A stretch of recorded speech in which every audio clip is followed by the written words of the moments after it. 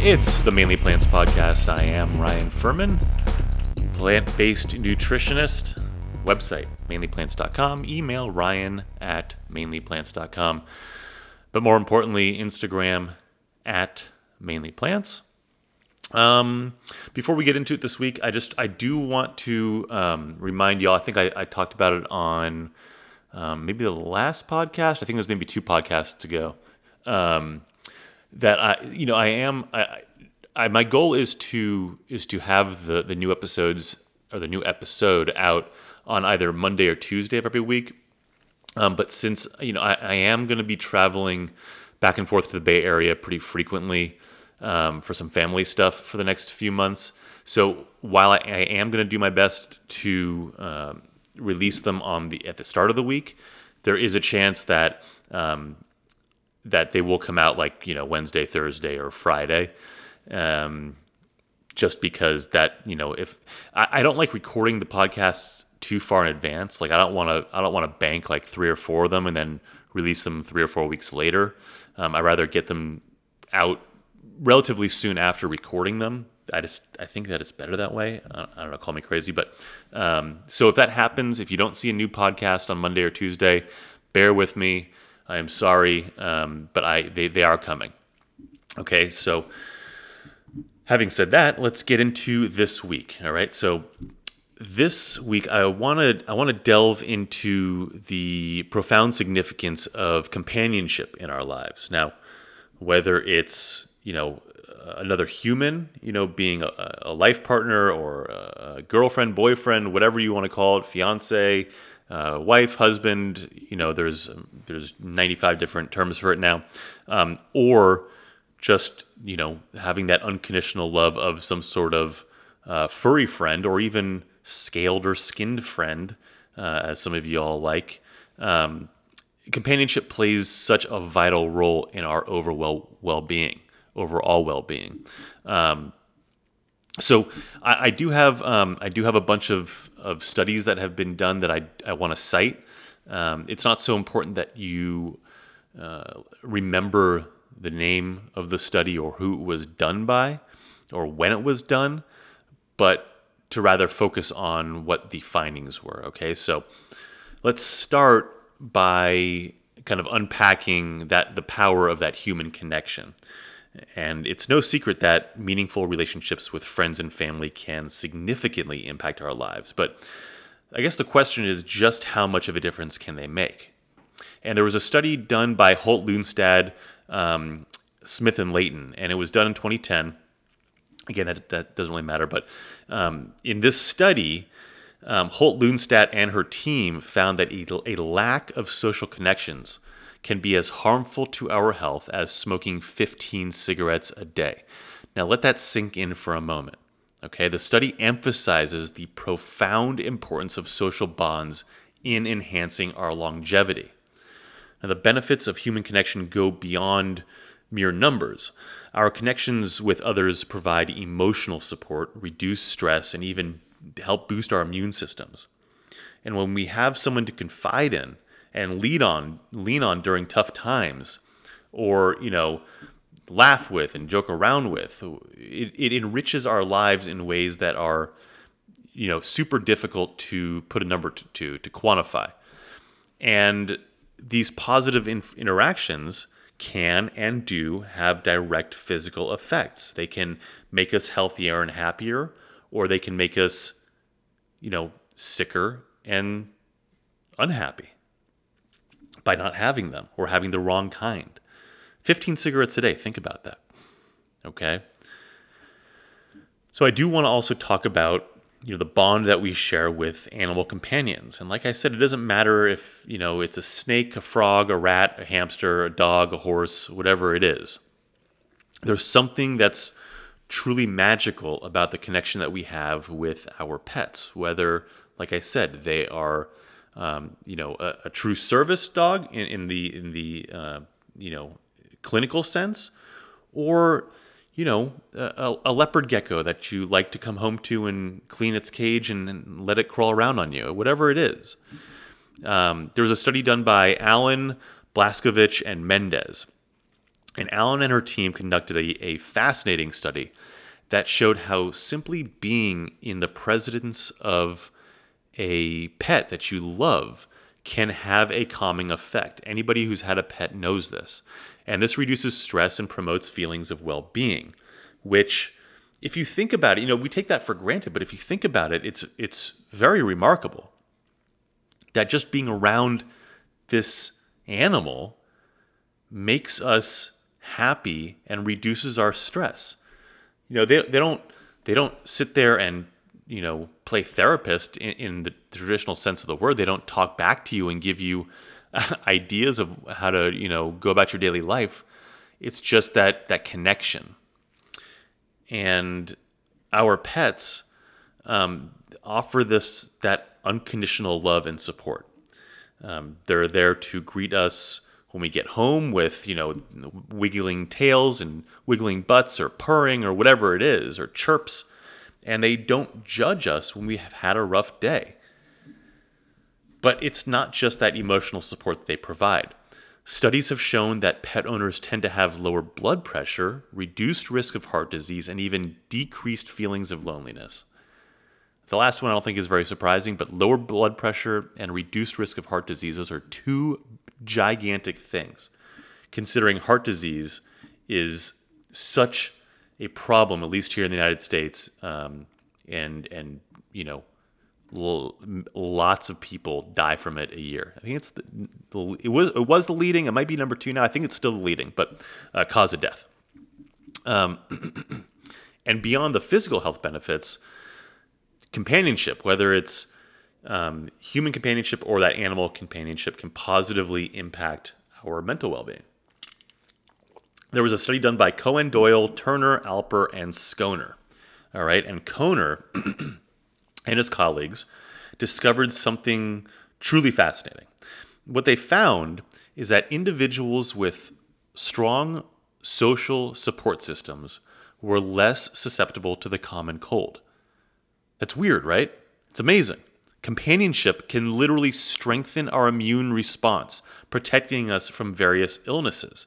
And if you think about it, I've talked about the gut biome over and over again. And the gut biome is pretty much where your immune system starts.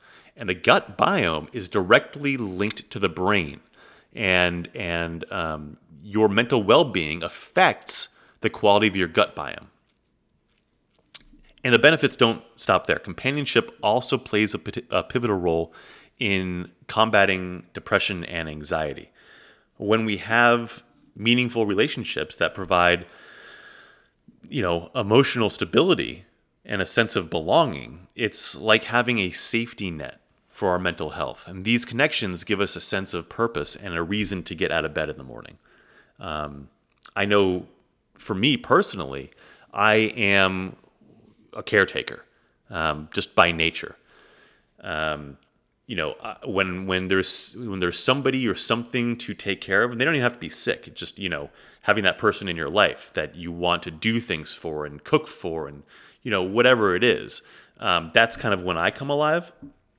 So I think everybody has a touch of that in them, where if they have these things in their life, whether it be a pet or, human connections, you want to be an active role. And I think that, there are times obviously when we falter, and I think that depression is such a epidemic right now, and it sneaks up on you and it drags you down, and you can lose your connections because of it. Just by, not wanting to do anything, not wanting to talk to anybody. But that's when, you really need to reach out to your connections and let them know what's going on, or even just say, I'm feeling a little off, like maybe let's go get happy hour or something. Fostering these connections is so, so important. And what's truly fascinating is that the benefits of companionship extend beyond the individual, just you. They have this ripple effect on the world around us. There was a study done by Fowler and Christakis, and Fowler and Christakis discovered that our social connections can influence our behaviors and even affect our propensity for happiness. Right? So surrounding ourselves with positive relationships can lead to a happier, more fulfilled life. Conversely, If you have these negative relationships, they can lead to a unhappy, less fulfilled life, dragging you down in all aspects of your life. Think about it. When we're happy and surrounded by supportive family and friends, we tend to spread that positivity to those around us. And it's like a chain reaction of happiness and well-being. And it all stems from the simple act of connecting with each other.